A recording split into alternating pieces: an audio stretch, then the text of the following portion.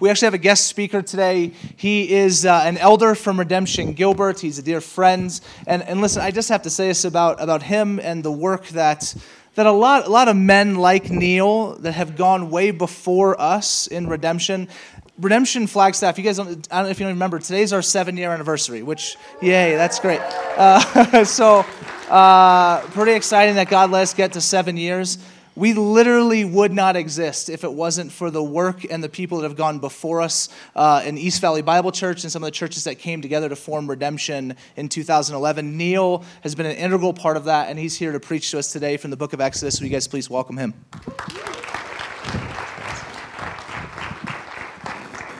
Well, good afternoon. No, it's still morning. It feels like the afternoon. One of the things I want to tell you about myself is that I am a Jewish believer, a Hebrew Christian. And so I thought to keep within the theme of languages today, I'm going to preach in Hebrew. I don't have that much Hebrew, sorry.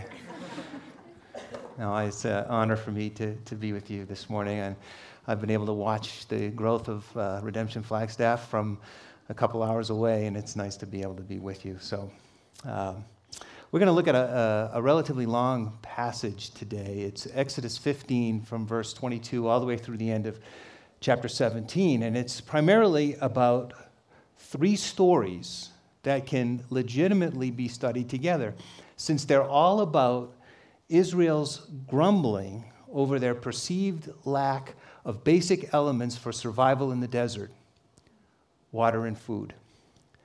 Now, it's not just about their grumbling and complaining. This is about God's tender care for them, despite their grumbling. In each story, Israel has the opportunity to apply their faith to a challenging circumstance, and they fail miserably. But even with the failure, God responds to them with grace upon grace. In fact, we'll see in a bit that he reveals 2 new names for himself to display more of who he is to his people. Now, you remember that God has just brought Israel through the Red Sea, protecting them from Pharaoh and his army. That great miracle caused Israel to sing a song of worship. The first 21 verses of chapter 15 records the beautiful worship service that took place on the eastern shore of the Red Sea as they remembered God's merciful protection for them. That great miracle that God provided caused Israel to sing a song of worship. The people rightfully responded to God with singing and praise. But it didn't take long for them to revert back to their old pattern of grumbling and complaining. They didn't expect the road to the promised land to go through the desert. They were good at singing praises to their deliverer, but they were not ready to apply their faith to the ordinary challenges of life. Israel was like a newborn who had come out of the womb of slavery in Egypt through the waters of the Red Sea, and now in the desert, they needed to be shaped into a nation that was more than just singers. They were to live as a blessed people, to be a blessing to the world around them. Can you see how that is similar to the normal Christian life? We celebrate our new life in Christ. We're born again. We've been brought from death to life. Our destiny has literally been changed from hell to heaven. But the reality is, the Christian life is lived out mostly in the desert. And their hard and their painful experiences. Israel grumbled and complained through most of them. And I think instinctively, we all know that what was inside Israel, the grumbling, the complaining, the lack of faith, is also inside of us. So I hope today as we look at Israel's failures and God's grace, that we can learn how to not only survive in the desert experiences of life, but to thrive and to even grow. Israel's first complaint came as they traveled through the wilderness of Shur, which was northeast of the Sinai Peninsula. They're running low on water, and they're devastated when they find that the water they get to is bitter and undrinkable. Let me read for you verses 22 through 25 in chapter 15 of Exodus. Then Moses made Israel set out from the Red Sea, and they went into the wilderness of Shur. They went 3 days in the wilderness and found no water. When they came to Marah, they could not drink the water of Marah because it was bitter. Therefore it was named Marah. And the people grumbled against Moses, saying, "What shall we drink?" And he cried to the Lord, and the Lord showed him a log, and he threw it into the water, and the water became sweet. There the Lord made for them a statute and a rule and tested them. So their excitement at finding the water quickly turns to anger at Moses for leading them there. Rather than crying out to God, who had brought them there against all odds, they immediately blame Moses and ask him to get them water. When they were trapped between the Red Sea and Pharaoh, they cried out to God directly. But here they confront Moses and they ignore God. With God's last miracle fresh in their minds, they have another opportunity to trust him, but instead they look for a worldly solution. They expect Moses to handle the problem. Israel had seen God's overwhelming power in the 10 plagues, in the parting of the Red Sea, in the drowning of Pharaoh's armies. These gigantic things caused them to sing. But here, God is showing them that he's intimately concerned about every aspect of their life and that they must live by faith in him every step of the way, even in those things that appeared to be somewhat small struggles. So Moses, their leader, shows them what they need to do. And it is the first step in surviving in the desert. He prays. Verse 25 says, he cries out to God. One man's prayer does more than an entire nation's complaint. Just draw your attention to James, a writer in the New Testament, who's writing to the church and talking about the power of prayer. Chapter 5, verse 16. James says, therefore, confess your sins to one another and pray for one another that you may be healed. The prayer of a righteous person has great power as it is working. God responds to Moses' prayer with a miracle. He says, take this ordinary log and throw it in the water, and then the water will turn sweet. Now, people want to know, what kind of log was that? I'd like to have that kind of log. But see, the kind of log is not important. What's important is God took an ordinary log and he turned that which was unhealthy into something that was full of health. Now, of course, I'm not saying that every time we pray that God is going to respond with a miracle. But what I am saying is when we go to God in prayer immediately after we are confronted with a problem, it takes our eyes off the mountain that we're facing and puts it directly on the mountain mover himself. And that's why that's such a good place to start when we face the challenges of life in the desert. So that is the first step. If we want to thrive in those desert experiences of life, we need to go to God in prayer. And then in verse 26, God follows up his miracle with a command that includes both warnings and promises, blessings and even in curses. Verse 26, it says that if you will diligently listen to the voice of the Lord your God and do that which is right in his eyes and give ear to his commandments and keep all his statutes, I will put none of the diseases on you that I put on the Egyptians, for I am the Lord your healer. God is now revealing himself and giving them the very next step in surviving in the desert. And that is that there's more to following God than singing or even praying. We need to listen to his word and obey him. The freedom that they got in leaving Egypt to worship also meant they must obey his word. And he tells them why. He says, I am Jehovah Rophe.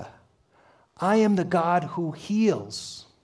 See, up to this point, they had only seen God's wrath against sin. They saw him destroy Egypt's crops. They saw him destroy Egypt's livestock. They saw him destroy Egypt's firstborn and even their army. But now, God reveals to them that he is a healer, that he is a restorer of life. Just as he healed the water when Moses obeyed him and threw that ordinary log into that bitter water and made it sweet, God says, if you will listen to my word and obey my word, then I will heal your bitter hearts. I will heal your thirst. So to make the point even more clear to them, he has them leave Mara, which again means bitter, and he sends them to a place called Elim. And Elim is a place of healing. He says to them, there are 12 springs in Elim. Well, what he's saying by saying there was 12 springs is there are 12 tribes of Israel. Right? So he's saying 12 springs, plenty of water for all of you. And then he says in Elim, there are 70 trees to provide shade. Well, there were 70 elders of Israel. God is saying to Israel, as their healer, my grace is sufficient for all your needs. I can meet your needs exactly. So the first step in surviving the challenges of the desert for us, of course, is to pray. But the next step is that we need to obey God's word and then see how it applies to our particular life, or that particular situation, or that particular challenge, and do what it says. Back to James again. In James chapter 1, he talks about this idea of being a doer of the word and not just a hearer. James chapter 1, verse 22 says, "But be doers of the word and not hearers only, deceiving yourself. For if anyone is a hearer of the word and not a doer, he is like a man who looks intently at his natural face in a mirror. For he looks at himself and goes away and once forgets immediately what he looked like. But the one who looks into the perfect law, the law of liberty, and perseveres, being no hearer who forgets but a doer who acts, he will be blessed in his doing." So here's the translation of all that. You're getting ready to go out, okay? You take a look in the mirror. Everything looks pretty good. Thank you very much. And you give it a big smile, right? You're looking in the mirror to see how you look and how you're ready for the day. Big old piece of parsley right in your teeth. If you just walk away and leave that parsley there, you're like a person who, the word, this beautiful word, this mirror shows you what your problems are, where you need to make changes in your life. It's right here. You see it, and you don't do anything about it. You're like the person who leaves that parsley in his teeth all day long. God says, I'm revealing to you what you need. Just do what it says.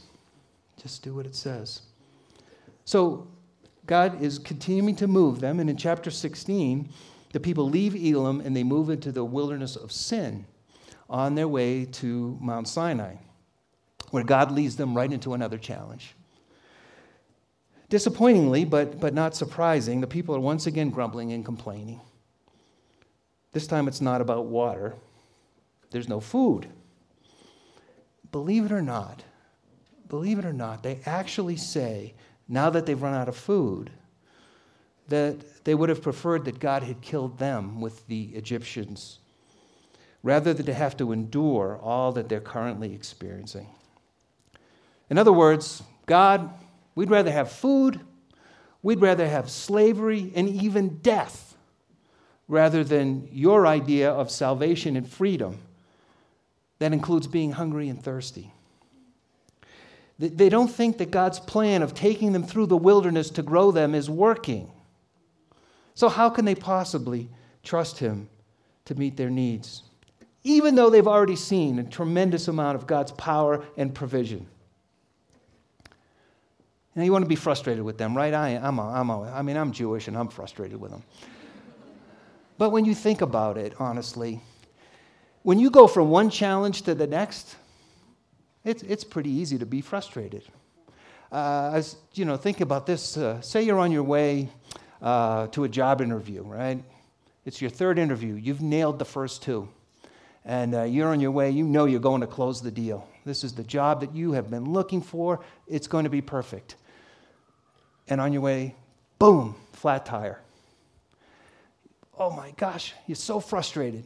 You pull over, and out of nowhere, a wonderful DPS officer is right there, peeps in your window, says, I'm going to help you fix that tire. We'll get you on your way in no time.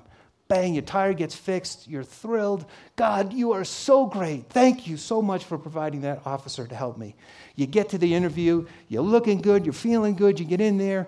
You sit down. The receptionist walks over and says, oh, Neil, I'm sorry. I wanted to try to get in touch with you before, but we couldn't. We've decided to go in another direction and hire someone else. Politely you say, yes, thank you very much. And you walk out and say, God, how could you have let this happen to me? God understands. He is showing us right here that he understands that kind of frustration. He understands that kind of complaining that we feel as human beings. So as this passage goes along, it doesn't concentrate on Israel's complaining and grumbling, nor does it demonstrate God's punishment of them. In fact, it's just the opposite, because God knows us. He knows his people, and he only wants what's best for us. He continues to provide for them. Back to chapter 16, verses 4 and 5. This is after they said, we'd rather be dead, God, than be with you. And the Lord said to Moses, behold, I'm about to rain bread from heaven for you. And the people shall go out and gather a day's portion every day, that I might test them whether they will walk in my law or not. On the sixth day, when they prepare what they bring in, it will be twice as much as they gather daily. Without anger, without punishment, God once again provides what they need. But again, because he knows what they need more than just the food or the water is for them to grow in their understanding of who he is, he adds a test in there. He says, I want you to only grab as much bread as you need for that particular day. In verses 13 and 14, his provision is described. It says, in the evening, quail came up and covered the camp. And in the morning, dew lay around the camp. And when the dew had gone up, there was on the face of the wilderness a fine flake-like thing, fine as frost on the ground.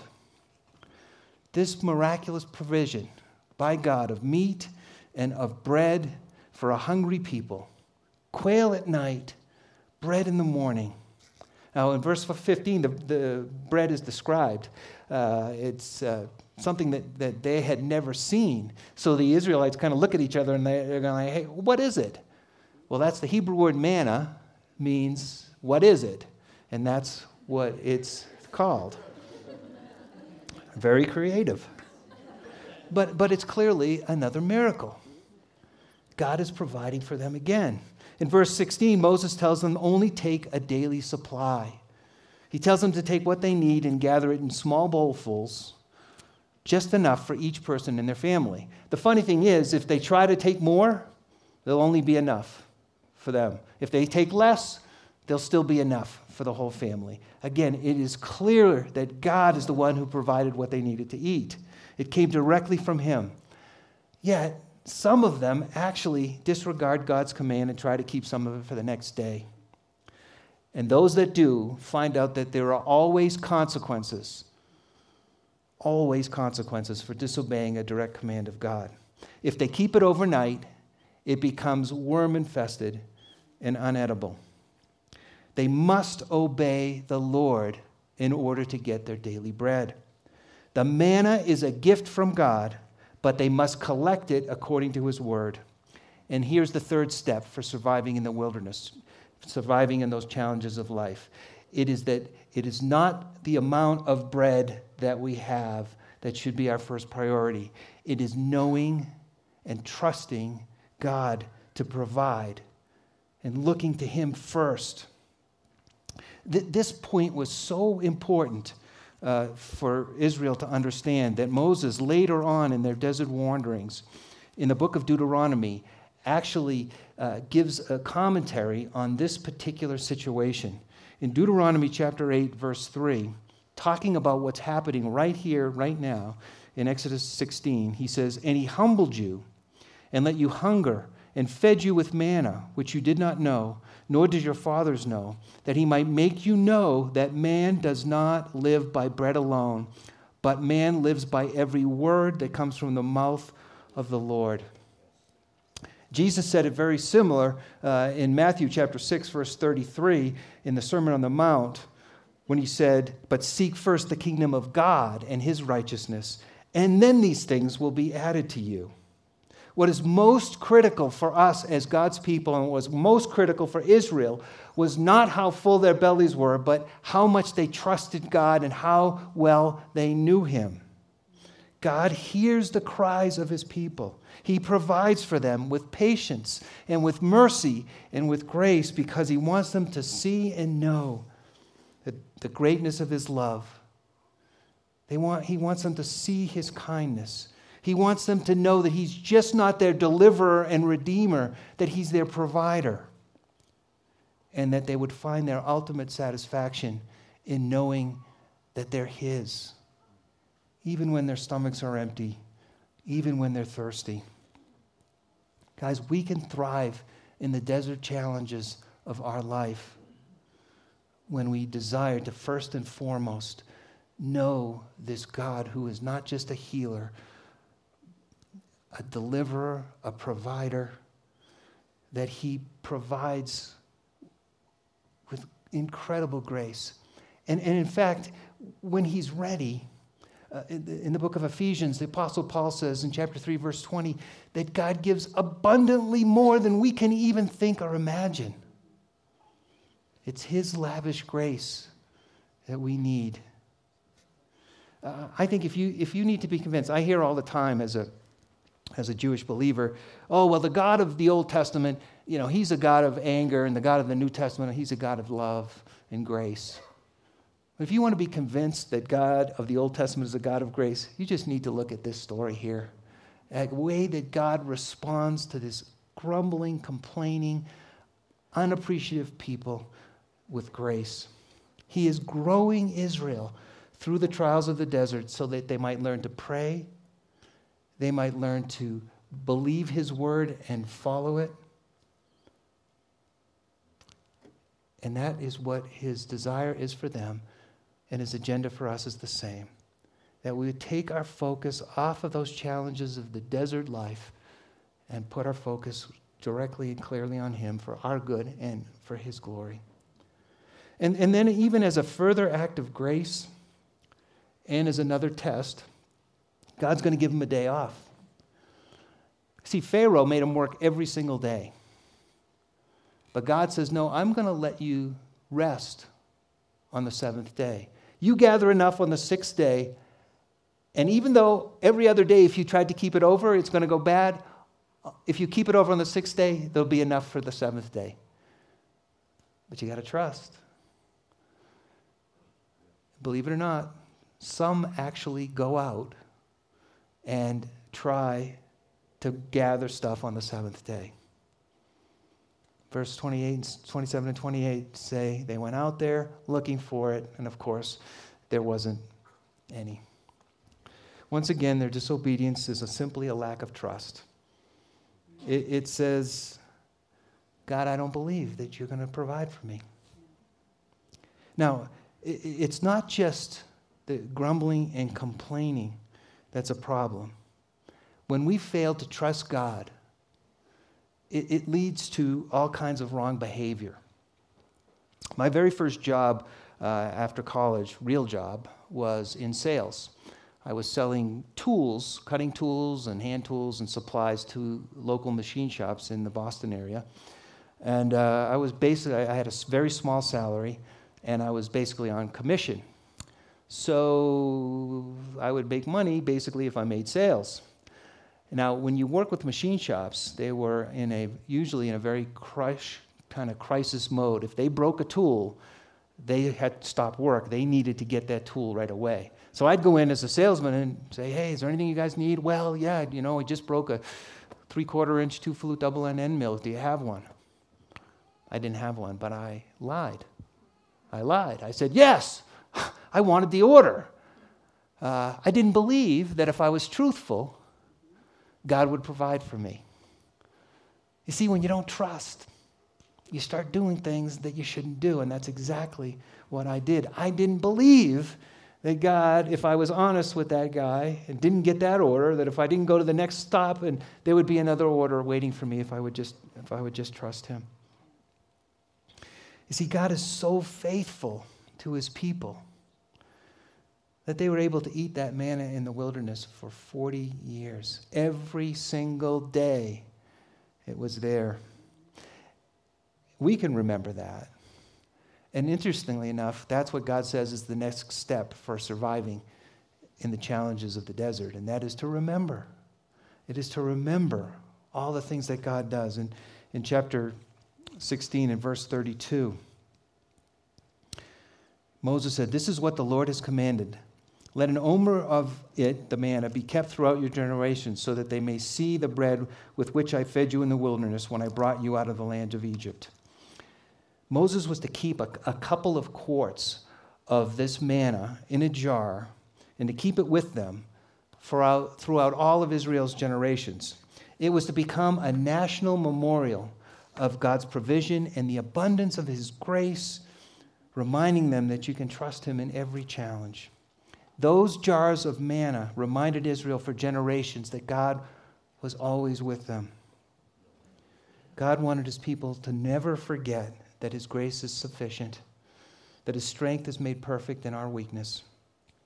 It's why the people were told to celebrate Passover, so they would remember God's great act of redemption. It is why we celebrate communion every week, so that we will remember God's great act of saving us.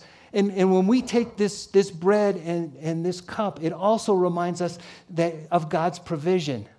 That God not only saves, he sustains those who he saves. In chapter 17, we have the next step in Israel's growth in knowing God. He recognizes that they're still not there yet. So they leave and go to a place called Rephidim. And you would hope at this point that things are getting better, right? Look at all they've seen. God provided sweet water that was bitter. God provided food where there was none. And now they come to a place and there's no water. And this time, which we read about it at the beginning, this time, again, they attack Moses. They say to God, "You're just not providing for us." It got so bad that Moses names the place Meribah and Massah, which means quarreling and testing. They're not quarreling with Moses. They're testing God. And when you take a test, it's to determine whether you're capable. Right? If you're in the nursing program right now, before you get the RN designation, you're going to have to pass the board. You're going to have to take a test to say that you're capable to have those initials next to your name, RN. If you hope to go to law school, you're going to have to pass the bar. You're going to have to take a test that says you are capable to stand before the court as a lawyer. Israel is testing God and saying, "You are not capable of caring for us. You are not capable of providing for us." They were still focused on the painful situations and not on the God of grace who had provided for them. Yet God continues to bless them. He is like a parent with a small child as he works to shape his people into a nation that will truly worship him. So once again, God responds with grace. He instructs Moses to do 3 things. He says, I want you to go ahead of the people.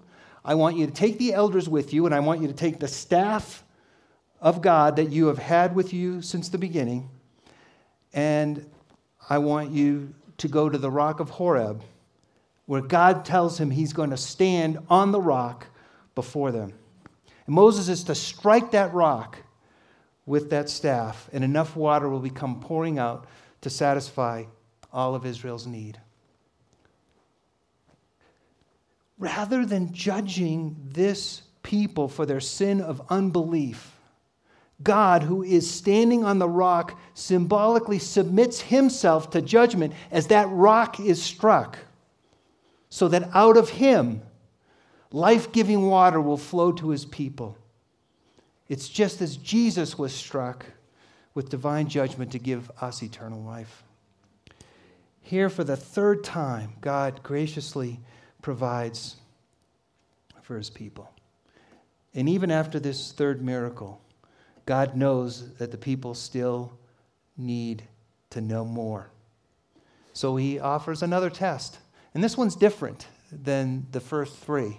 The first 3 tests, God has led them right to those tests. This time it comes to them. While they're at Rephidim enjoying the water that God just provided them, the Amalekites, a nomadic tribe that lived in the Sinai Peninsula, makes an unprovoked attack against them. And I would imagine that Israel expected God to just kind of sweep in and sweep out the Amalekites like he had done to Pharaoh and his army. But because God is testing them, because God is growing them, because God wants them to learn more, he said, no, this time I'm going to have your leaders participate in the solution. Look at chapter 17, verse 8. Then Amalek came and fought with Israel at Rephidim. So Moses said to Joshua, choose for us men and go out and fight with Amalek. Tomorrow I will stand on the top of the hill with the staff of God in my hand. So Joshua did as Moses told him and fought with Amalek, while Moses, Aaron, and Hur went up to the top of the hill. Whenever Moses held up his hand, Israel prevailed, and whenever he lowered his hand, Amalek prevailed. But Moses' hand grew weary, so they took a stone and put it under him, and he sat on it, while Aaron and Hur held up his hands, one on one side and the other on the other side. So his hands were steady until the going down of the sun, and Joshua overwhelmed Amalek and his people with the sword. So as long as Moses was able to hold up this staff of God, Israel prevailed. It was clear that although Aaron, Hur, Moses, and Joshua were participating, it was God that was supplying the power. Because when those hands went down, Amalek would start to win. What God is showing them here is that as they get to know him, they need to move forward. They need to take action after they pray, after they know what he has to say, after they learn more about him and about themselves. Move forward. Get in line with him and go in that direction as he provides the power. There is a balance in the Christian life between waiting and depending upon God and moving forward and taking action. And then after the victory, God tells Moses to build an altar. And he says, I want you to call this altar, the Lord is my banner. That's Jehovah Nissi. That's God revealing another name for himself. God revealing more about himself to his people. A banner reminds the troops of their identity and their strength. It keeps their bearings and it gives them hope as long as it's flying. For Israel, it was a commemorative symbol of God's protection, God's power, and God's presence for them in those challenges. Those altars in the Old Testament were memorials to the activity and the power of God on behalf of his people.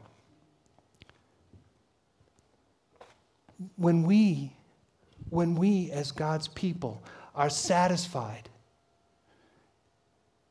in him first and foremost, when we trust his provision, even if it isn't exactly what we want, when we can rest in his presence, we become the living memorials of the one true God.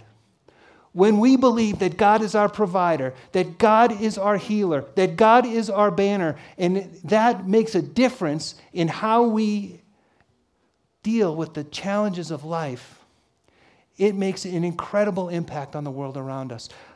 I got to see this in real life just a couple of weeks ago. We had 2 tragedies at Redemption Gilbert.